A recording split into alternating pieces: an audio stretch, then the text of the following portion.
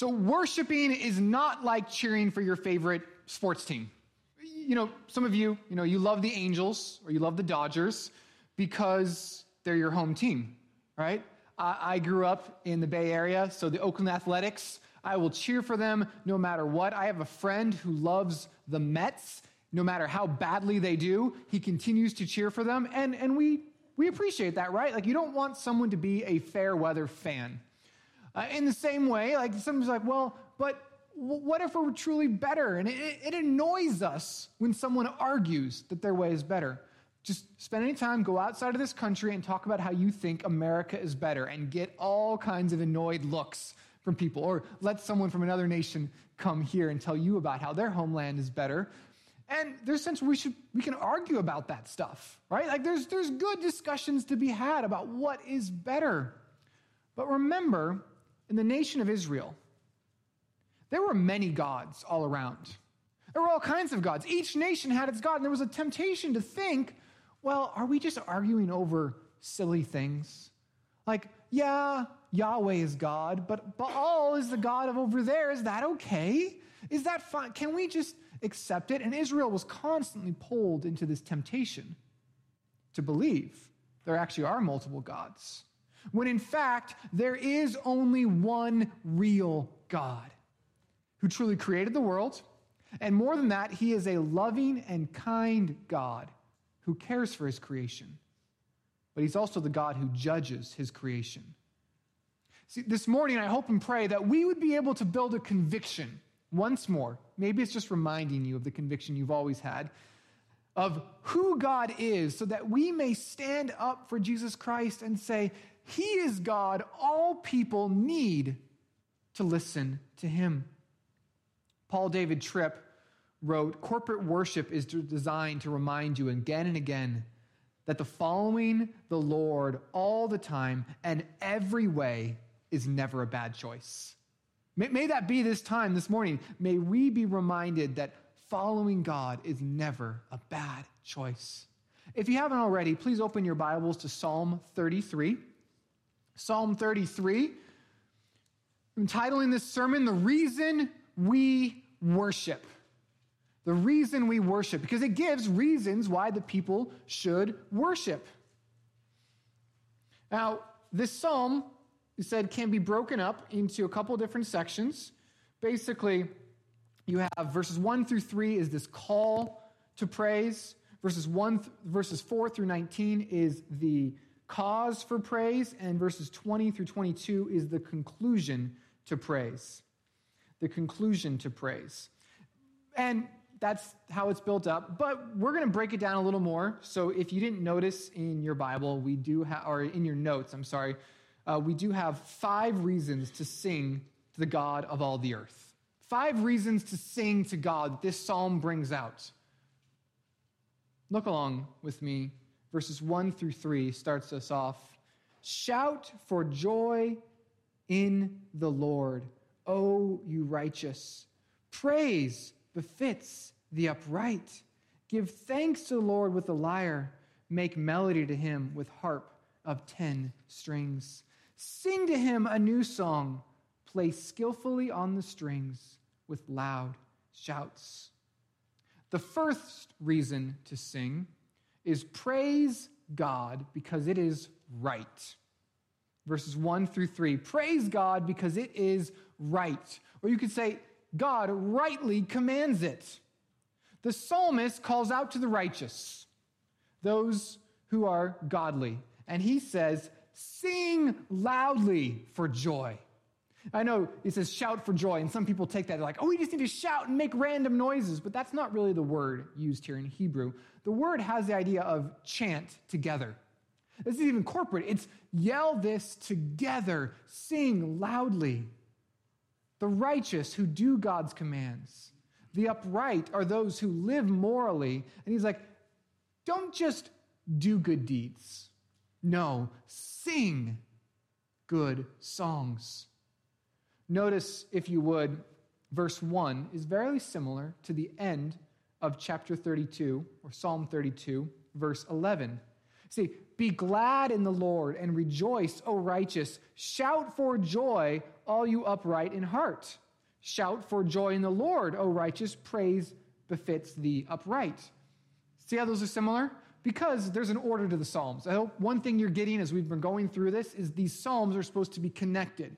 And so when he starts Psalm 33, they're purposely thinking of Psalm 32, which is all about David being forgiven for his sins. You want to know what makes a person sing really loud and excited? When they know that they deserved a death sentence. And instead, they're getting blessings, forgiveness from God. They deserve being cut off, but God welcomes them into his family. Charles Spurgeon, the great British preacher, said, "To rejoice in temporal comforts is dangerous. To rejoice in self is foolish. To rejoice in sin is fatal. But to rejoice in God is heavenly." It just relieves you, like, praise the Lord for what he has done in my life. But notice he doesn't just say, shout. He says, give thanks to the Lord with the lyre. Make melody to him with the harp of 10 strings. Sing to him a new song, play skillfully on the strings with loud shouts. Lyres and harps and strings, God is saying use music. Now that might seem obvious to us, but for a lot of people in church history, this has actually been very contentious. They're like, no. In the New Testament, it only speaks about singing. There's no mention of music in the New Testament. So in like Ephesians 5:19 says, address one another in psalms and hymns and spiritual songs, singing and making melody to the Lord with your heart. And people argue, well, no, the making melody is only with your voice. We should never play instruments. Today, there are churches like the Church of Christ, which has lots of other theological problems, that do not ever have instruments. Now, God, I would argue, one of the things that's not a difference between the Old Testament and New Testament. Some things are clearly set aside. Jesus fulfilled the law. He was the ultimate sacrifice, so you and I don't have to make sacrifices anymore. We don't need sheep and goats because we have Jesus. But the Bible does not stop the commands to use musical instruments ever. That's one reason why we do play. It's not just because we want to. It's because God commands it and allows it. You'll notice verse 3 will say, sing to him a new song. Now, some people get upset, like, wow, why are we doing new songs? The Bible says to. We even sang, let's sing a new song. But it doesn't just mean new song, like something new that you've just made up or come up with. Song, it also means a fresh experience of God's grace, remembering it anew. Think of it like teammates, maybe a football team who would sing a chant before their games, and they get back together years later. What do they want to do together? But that chant. Or an old married couple who hear the song they fell in love with again, and it brings back the refreshment and noise. The emotions flood back. This is the idea. Sing a new song. Sing it in a way that reminds us of that same truth over and over again. Righteous singing is right and powerful. We sing because it is right. We know Martin Luther, the famous reformer, literally lit the world on fire as he brought the Bible into the language of the people and burned away so much of the oppression that existed in the Roman Catholic Church. He opened people's eyes to the doctrines that were in the Bible that they could never see because the Roman Catholic Church hid them. He tore down the tyrannical rule that made people do extra biblical things. But interestingly, many of Luther's opponents, those who hated him dearly, you know what they were most afraid of? His songs. Singing was the heart of the Reformation because singing got into normal people's lives. Singing changes us. Righteous people speak the love language of worship songs. Now, I know some of you are not concert goers. You look at other people who they just love going to music. And I know Rick was even talking about, hey, put your hands up. And hey, praise God, we can totally do that. And some of you, though, you're like, I would never put my hand up in a million years. That is just not me. I'm not that kind of emotional person. be gone with it. Why do people even want to go to concerts? Hey, that's fine. But I hope you are convinced that you must sing, not because of some emotional response in you or the kind of person you are, but because it is right. Because it is the correct thing to do. Singing changes us. Even if you don't have a good voice, you sing. And many of us, beside, we have a favorite style of music. Maybe you are very into music and you have a favorite style. You might love, rock, rap, bluegrass, classic hymns, contemporary choruses, hard metal music. And you may love your style of music, and I think that's really great, but I hope you notice something in here. He tells them to use certain instruments, right? But do we have the notes? Do we have the style of music and how it was played? No. I think that shows us, and theologians have agreed for centuries, the most important thing in a worship song is the words that direct the worship, not the type of music it is. I was once told by someone, he's like, we all know what heavenly music is. Everyone has this sense of heavenly. He's like, you go and watch the movies, and there's scenes of heaven. What do they play? That sweet classical music. That's what heavenly music is, and that's the kind of music we should play. But I would argue, we don't look at romantic comedies and say, we all know what love is. Even the world shows us what love is in the movies, because movies are not real life. Movies are what some person came up with or what they wanted to try and entertain with. Bob Kauflin, writing this, says, God's glory can't be expressed in one musical style, and one kind of music is insufficient to communicate the broad range of responses to God. Just like one language is not the heavenly language. We speak English in this church because we're English-speaking, an English-speaking community, but there is something so beautiful about singing a worship song in a different language. And you might not even understand it, but you look at the words, and you're like, wow, this is amazing, like what they're saying about God. Same way with different styles. We may worship in our style. You may go to Africa or the church down the street, and it's a different style. And what matters is who it is praising, who it is glorifying, and how he is lifted up. But someone might think, man, I'm not a righteous person. He says, righteous, sing. I've got too many sins. Should I sing? Oh, yes. Because secondly, verses 4 through 9, we praise God because he made you. He made you by his word. Verses 4 through 9. For the word of the Lord is upright, and all his work is done in faithfulness. He loves righteousness and justice. The earth is full of the steadfast love of the Lord. By the word of the Lord the heavens were made, and by the breath of his mouth all their hosts. He gathers the waters of the sea as a heap. He puts the deep in storehouses. Let all the earth fear the Lord. Let all the inhabitants of the world stand in awe of him. For he spoke, and it came to be. He commanded, and it stood firm. Again, the second reason we should praise God because he made you. And he made you by his word. You'll notice, if you look down in your Bible, beginning of verse 4 has the word for. So it's connecting with what just came before it, right? Sing to the Lord. Why? For the word of the Lord is upright. This is the reason why we should sing. His word is upright and faithful, meaning God does not change his promises. What God's word says will be. 2 millennia later, 6 millennia later, into all of eternity, God's word is the same. And notice this. It says, end of verse 5, the earth is full of the steadfast love of the Lord. Steadfast love is the Hebrew word hesed. It means his promise, covenant-keeping love. And God does not just give his promises to one place. He doesn't just apply it and say, you know what, the United States of America, I'll give them my promises. Or you know what, Ohio, California's getting too bad. They're not going to have my promises anymore. Just Ohio, right? Like, No, God's promises are everywhere, on everything. The whole earth is filled with God's promise-keeping love.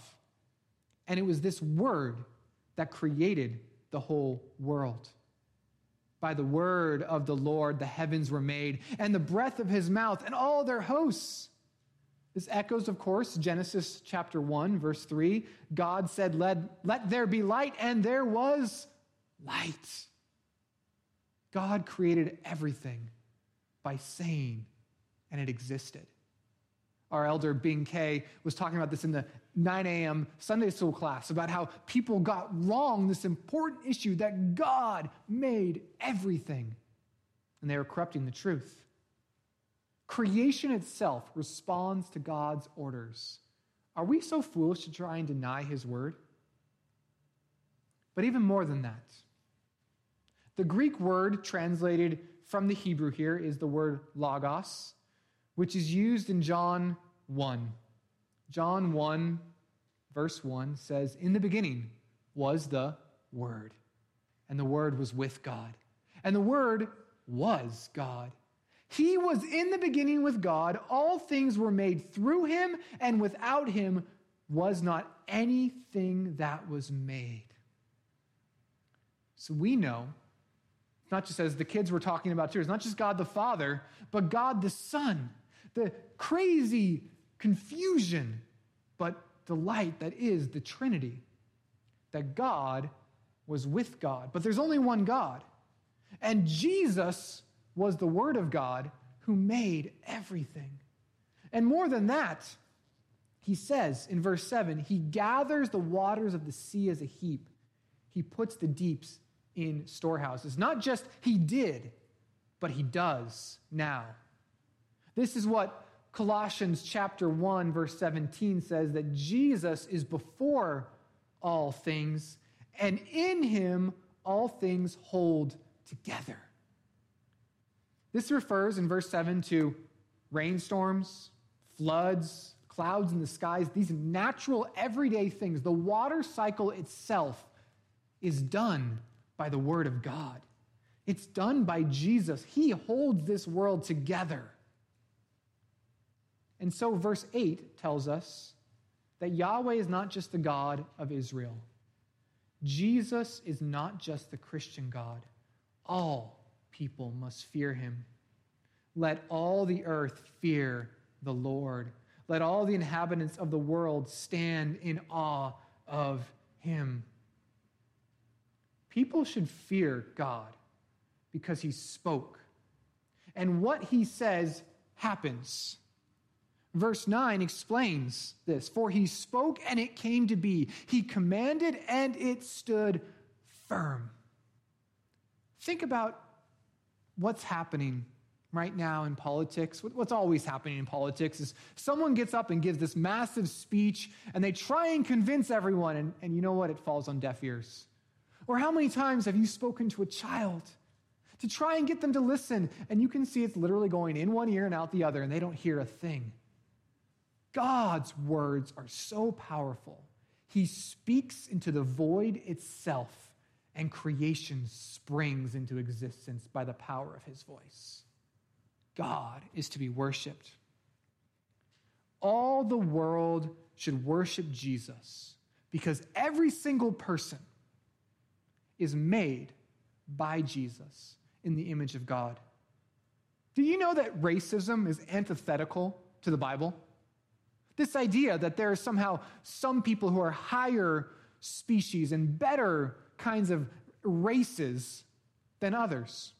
That's antithetical to the Bible. And this has been encouraged for a long time by evolutionary thinking. Evolutionary thinking, the idea that we have just kind of evolved and changed from molecules to man. That we went from monkeys to humans. And this thinking has existed long before Charles Darwin, but though he wrote in his book on the origin of species, and the subtitle of that book is The Survival of Superior Races. And some people took that idea, and they took a man named Ota Benga, Otabenga was a young African man in the Congo in 1904, not that long ago. In 1904, he was a small man, barely above 4 foot, and an African explorer and former slave trader named Samuel Werner met him, and he took him. Perhaps he stole him, perhaps he convinced him, that's up for debate, but Werner took him and brought him to the United States. And there in the United States, they took him to the Bronx Zoo, and they put him in a cage to display the lessons of human evolution.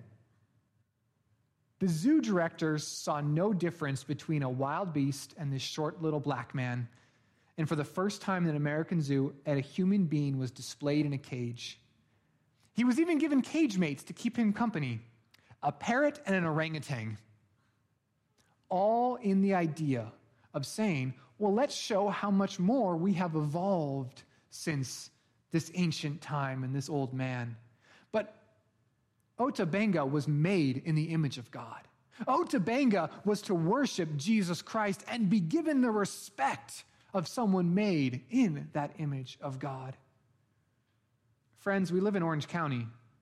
Even here in this room, we have people from various ethnic backgrounds. You might go to lunch afterwards and sit outside or inside, and you will hear numerous different languages, right?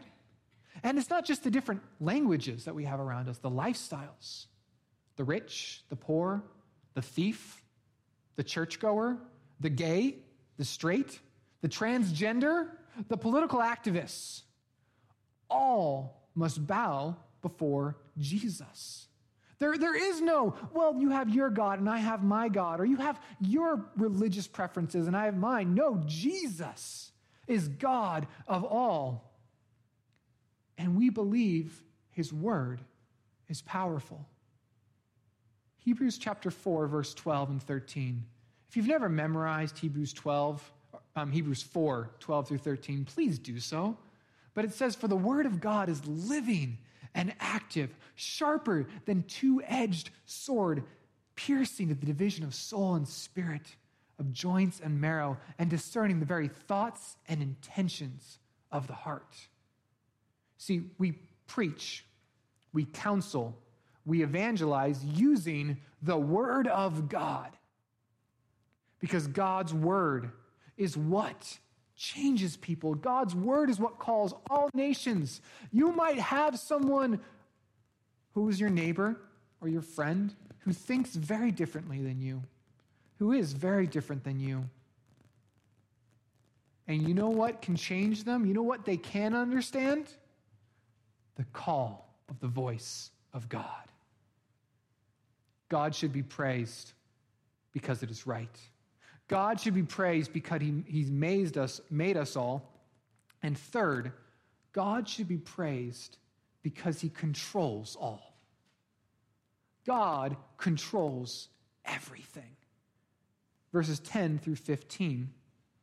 The Lord brings the counsel of the nations to nothing. He frustrates the plans of the people.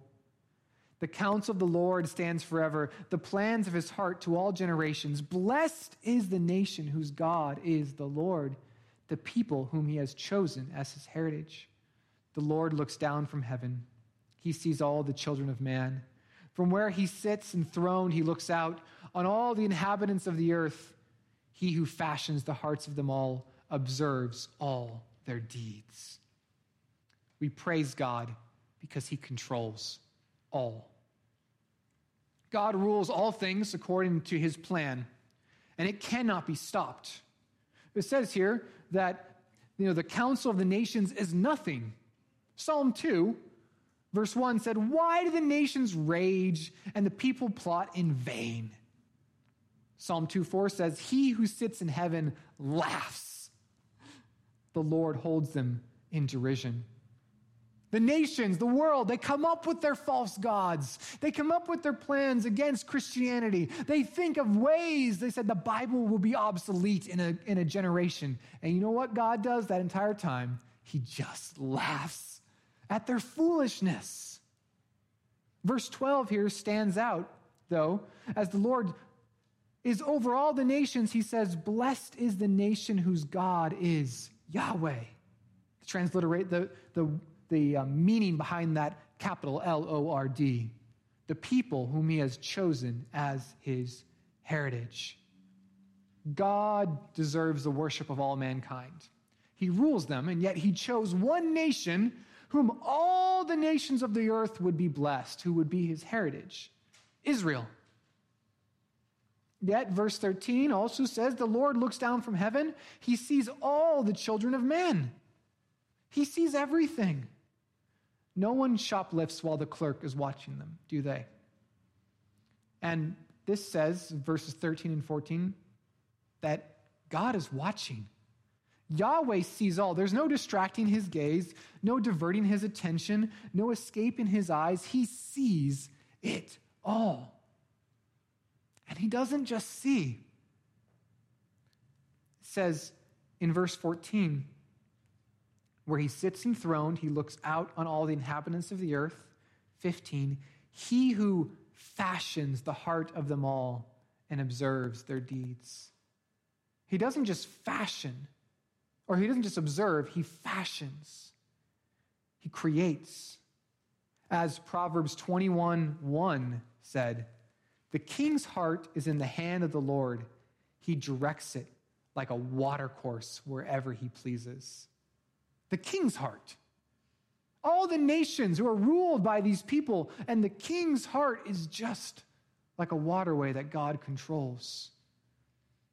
Their acts and decisions are not insulated from God's plans, any more than the futile efforts of the king of Pharaoh were. In Romans chapter 9, verse 17, Paul writes, speaking to Pharaoh, that God says, I raised you up for this very purpose, that I might display my power in you, and my name might be proclaimed in all the earth. God gave Pharaoh his position so that God could bring him down. Now, we can't get into the issue of divine sovereignty and human responsibility now. Pastor Yuri has done a great job of explaining that in the past. But I want to just point out, the Bible doesn't see this as a contradiction. The Bible doesn't see that God forms their hearts and God sees their actions as being contradictions. He gives judgment on their sin. The compliance of free will and God's will should give us hope, because God always wins. Those who believe his word win. On May 21st, 1922, a very liberal and probably the most famous pastor of the time, Harry Emerson Fosdick, went up to his pulpit and he preached a famous and infuriating sermon called, Shall We Let the Fundamentalists Win? He, as a progressive Christian of that time, rejected all the supernatural from the Bible. He's believed in science and reason. So, virgin birth, out. Bodily resurrection, out. Jesus dying for sins, awkward. Instead, we have modern ideas. Contemporary Christianity, he believed, should focus on ethics and social reform, making the world a better place. And at that time, the progressives thought they'd win. You know what they did? They kicked every Bible-believing Christian out of the seminaries at the time. The mainline denominations were accepting and teaching this method. But you know what's happened to those seminaries and those denominations? They went into a 60-year death spiral. Around the world, do you know what form of Christianity is growing? One that believes in the supernatural. One that believes the Bible actually is true and not just some stories that are sometimes right, sometimes wrong, and it's our job to figure it out. The supernatural word of God is what grows believers. God controls who wins and succeeds. So, Irvine Community Church, I ask you, who are the enemies that you fear? Who are the nations trying to conquer? Who are the ideologies that are trying to uproot and destroy your foundations. We have shooters in schools. We have shooters in shopping markets. We have shooters in churches. We have many threats. Do we not? Do we have anything to fear, though? No. Why? Because there is nothing that God does not see, and there's nothing that God does not control. In a world gone crazy, you know what we need? To worship this God who is bigger, who is more powerful, who is over all these things, and who has shown himself to be faithful again and again. When that fear stirs up, when we think of, wow, maybe this is going to win. Maybe the church is done for. Maybe I'm done for. Look at the past. Look at the stories, like the Exodus from Egypt. Look at the disciples on Friday night and the joy that came Sunday morning. Look in church history at the many examples, like Fosdick, of those who said, Christianity as we know it is dead, long live new Christianity, and that is now dying or dead. And sing the great songs to remind you, to stir your heart. Remember, this God is worthy of your praise. God is worthy of praise because it is right, because he made all, he controls all, and fourth, praise God because he takes care of you. Praise God because he takes care of you. We have a catechism question like, why should we give glory to God? Because he made me and takes care of me. Verse 16 through 19 brings up this take care of part. It says, the king is not saved by his great army. A warrior is not delivered by his strength. The war horse is a false hope for salvation, and by its great might it cannot rescue. Behold, the eye of the Lord is on those who fear him, on those who hope in his steadfast love, that he may deliver their soul from death and keep them alive in famine. This is a great image, right? No king, no matter how mighty, can escape. No powerful army can overcome God. God is just, and there is no escaping him. There's no running from him. The war horse, or the cavalry, was the greatest military power at that time. They would sweep on their chariots into valleys and just wipe out full armies of men. And God is saying it means nothing. The psalmist, I believe, means this to actually be terrifying, because he's not just speaking in the context of Psalm 32 to just the righteous. He's speaking to those like David who are sinners, those who are guilty for the things that we have done wrong, and God sees every one of them. I know it should be comforting at times to think, oh yeah, God sees me. He knows my struggles. That's good. But God also sees your sins. And you just stop for a moment and think, if God really has seen everything that's going on in my life, and not just what I've done, but what I've thought, we should get very uncomfortable very fast. But that's the whole point. Because a lot of people try different things to try and make themselves right with God. They're like, all right, God, I'm going to make a deal with you. All right, God, here's my good deeds. Here's how I'm going to fight for you, God. Here's how I'm going to make up for the things inside me I know that are wrong. But God doesn't save the self-confident with their grand armies and their great war horses, or those who have great deeds. God doesn't save the one who looks to a king or human strength to deliver them. God saves the one who humbly trusts and hopes in him. Look at verse 18 and 19.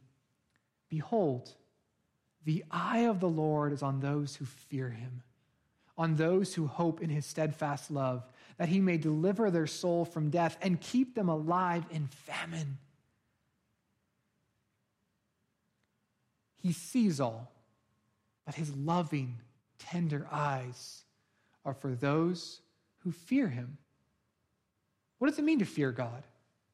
Well, it can mean a lot of things. I think in the context here, fear means those who realize that they're guilty.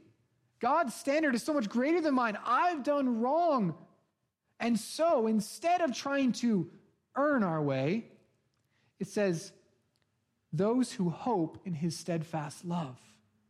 Those who hope in God's promises and God's payment for our sin in Jesus Christ, that we have nothing to offer. So we trust in him to pay the full. It takes a lot of faith to trust. It takes a lot of humility. You could think of a situation in a courtroom as often as used when it comes to the idea of salvation is you are declared guilty and you owe a fine of millions of dollars, and you don't have millions of dollars. But someone told you they're going to show up in court, and they are going to testify that they will pay your fine to get you off scot-free. It takes a lot of faith to trust that person to show up when you're in the court and not to be like, well, but what can I do? What's my plan B? There is no plan B. Trust. Famine is one of the greatest threats that existed in the ancient world. Death is the greatest enemy. And Jesus said he conquered death. God doesn't have to ignore sin and just sweep them underneath the rug. Just be like, it's okay, you didn't do anything wrong. But in Romans chapter 3, verse 24, it says, God puts forward as a propitiation by his blood to be received by faith. This death of Jesus was to show God's righteousness, because in his divine forbearance, he has passed over former sins, and it is to show his righteousness at the present time, so that he might be the just and justifier of the one who has faith in Jesus. See, we need God to take care of us because there's something wrong with us. Thomas Jefferson, the famous third president of the United States, writer of the Declaration of Independence, and all the way around just superb intellect man, one day wrote, were I to be the founder of a new sect or a new religion, my fundamental principle would be that we are to be saved by our good works, which are within our power, and not by our faith, which is not within our power. And the irony of that statement, that we should be saved by our good works, is Thomas Jefferson only appeared good because he had what we call today really good spin doctors. He superbly concealed his image and made himself look good publicly, but he was full of so many bad works. Many of you know this story of his slave, Sally Hemings. And on her deathbed, Sally Hemings told her son Madison that he and her siblings were the children of Thomas Jefferson. But it was so well hidden and covered up and denied that it wasn't until 1998 that DNA evidence proved that the Hemings descendants were part of the Jefferson family. See, Jefferson was only good at lying, which many of us are as well. Now, if you are a forgiven Christian, if God is taking care of you, then praise God to the one who has covered your sins. And if he is taking care of your forever problem, we can trust him to take care of our problem today. But if you're not a Christian, or if you, like Jefferson, are like, I'm pretty good enough. Right? Like, I think I've done enough good deeds. I think I can, maybe at God, but I want to impress God. There's stuff I can do. Maybe Jesus helps a little, but I'm okay. Please recognize the bad news and good news. The bad news is that the war horse will fail. You cannot keep God's laws. All the laws of the Bible are meant to show you are a sinner who is not good enough. Maybe you can convince other people for a little while like Thomas Jefferson did, but the truth comes out. Jesus says you need hope. You need him. And that comes by simply admitting, I have nothing in myself to give. Oh, Lord Jesus, please forgive me. And it will cost you everything to follow him. You have to give up all of your things, everything you think is worth in yourself. But the reward is far greater. He gives all his righteousness, the good things he's done, and the forgiveness so that God looks upon you and smiles because he sees Jesus. Even today, I'd encourage you at the end of the service, talk to the people around you. Come talk to Bing or Yuri or myself, and let us say what it means to follow Jesus. Now, the psalm concludes in verse 20 and 22, just summarizing what was already said. And we're supposed to praise God because of his promise-keeping love. Verse 20 says, our soul waits for the Lord. He is our help and our shield. For our heart is glad in him because we trust in his holy name. Let your steadfast love, O Lord, be upon us, even as we hope in you. Notice verse 20 begins with a first-person plural pronoun, our. Our soul, together. He is our help. He is our shield. Our heart is glad in him because we trust. We come together to sing. The people of Israel, too, they lived their separate lives. They had their separate homes and responsibilities, but they came together as one, saying God is the one who must protect us and help us. He is the only one worth waiting on. Trusting him, not always easy, but it brings joy. And verse 22 ends with this reminder, let your steadfast love, that loving kindness, it fills the earth, according to verse 5. It delivers those who fear and wait for him, verse 18 and 19. And the psalmist prays, may God keep his promises. Everything changes. But you know what stays the same? God. God always gives grace to those who fear him.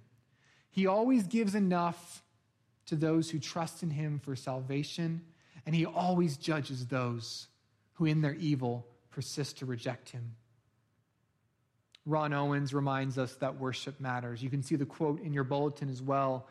He says, there is one fundamental reason why the living God wants his people to assemble in worship. That is, to ascribe to him the worth and value that are his, individually and as a body, and to present their bodies as a living sacrifice. This is in your bulletin. Worshiping God is not a means to an end. It is an end itself. Worship the God who actually keeps his promises. I think perhaps if you take away maybe one application from today, it should be to believe what worship really is.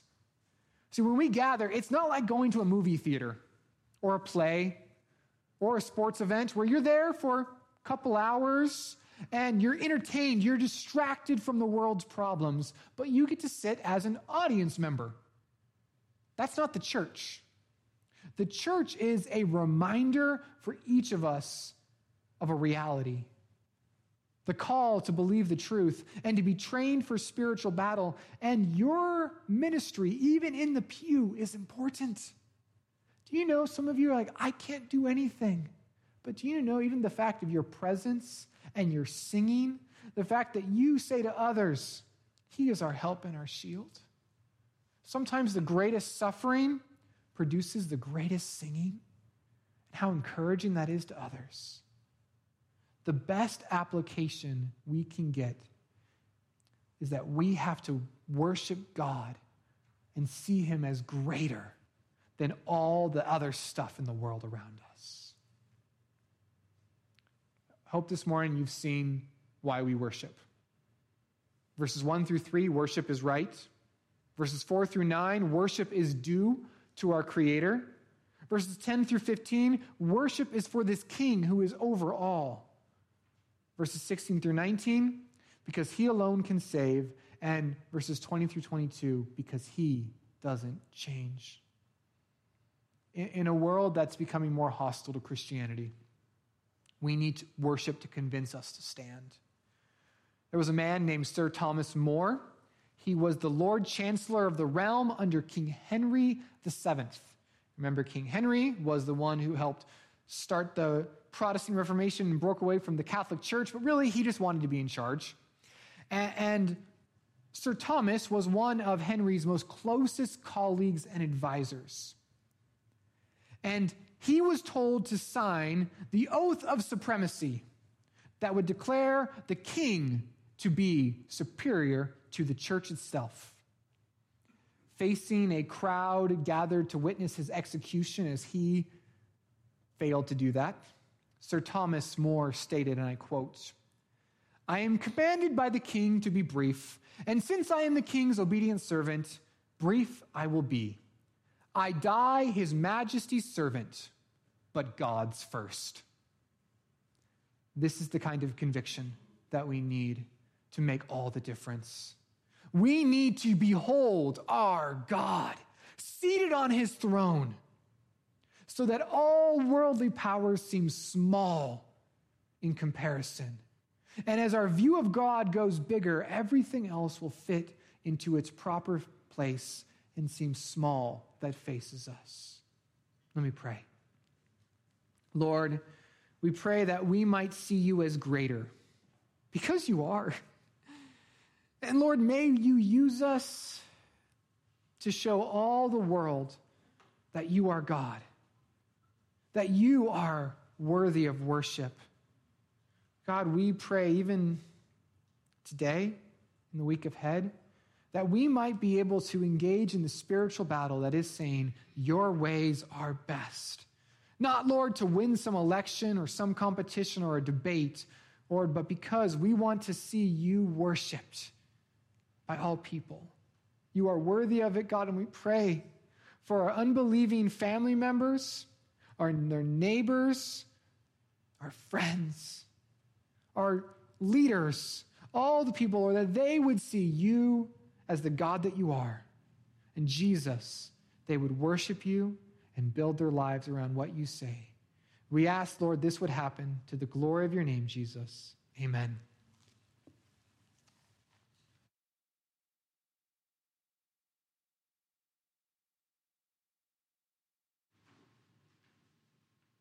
Wonderful reminders there, Pastor Chris. Thank you so much for turning our hearts towards worship. And speaking of singing, let's sing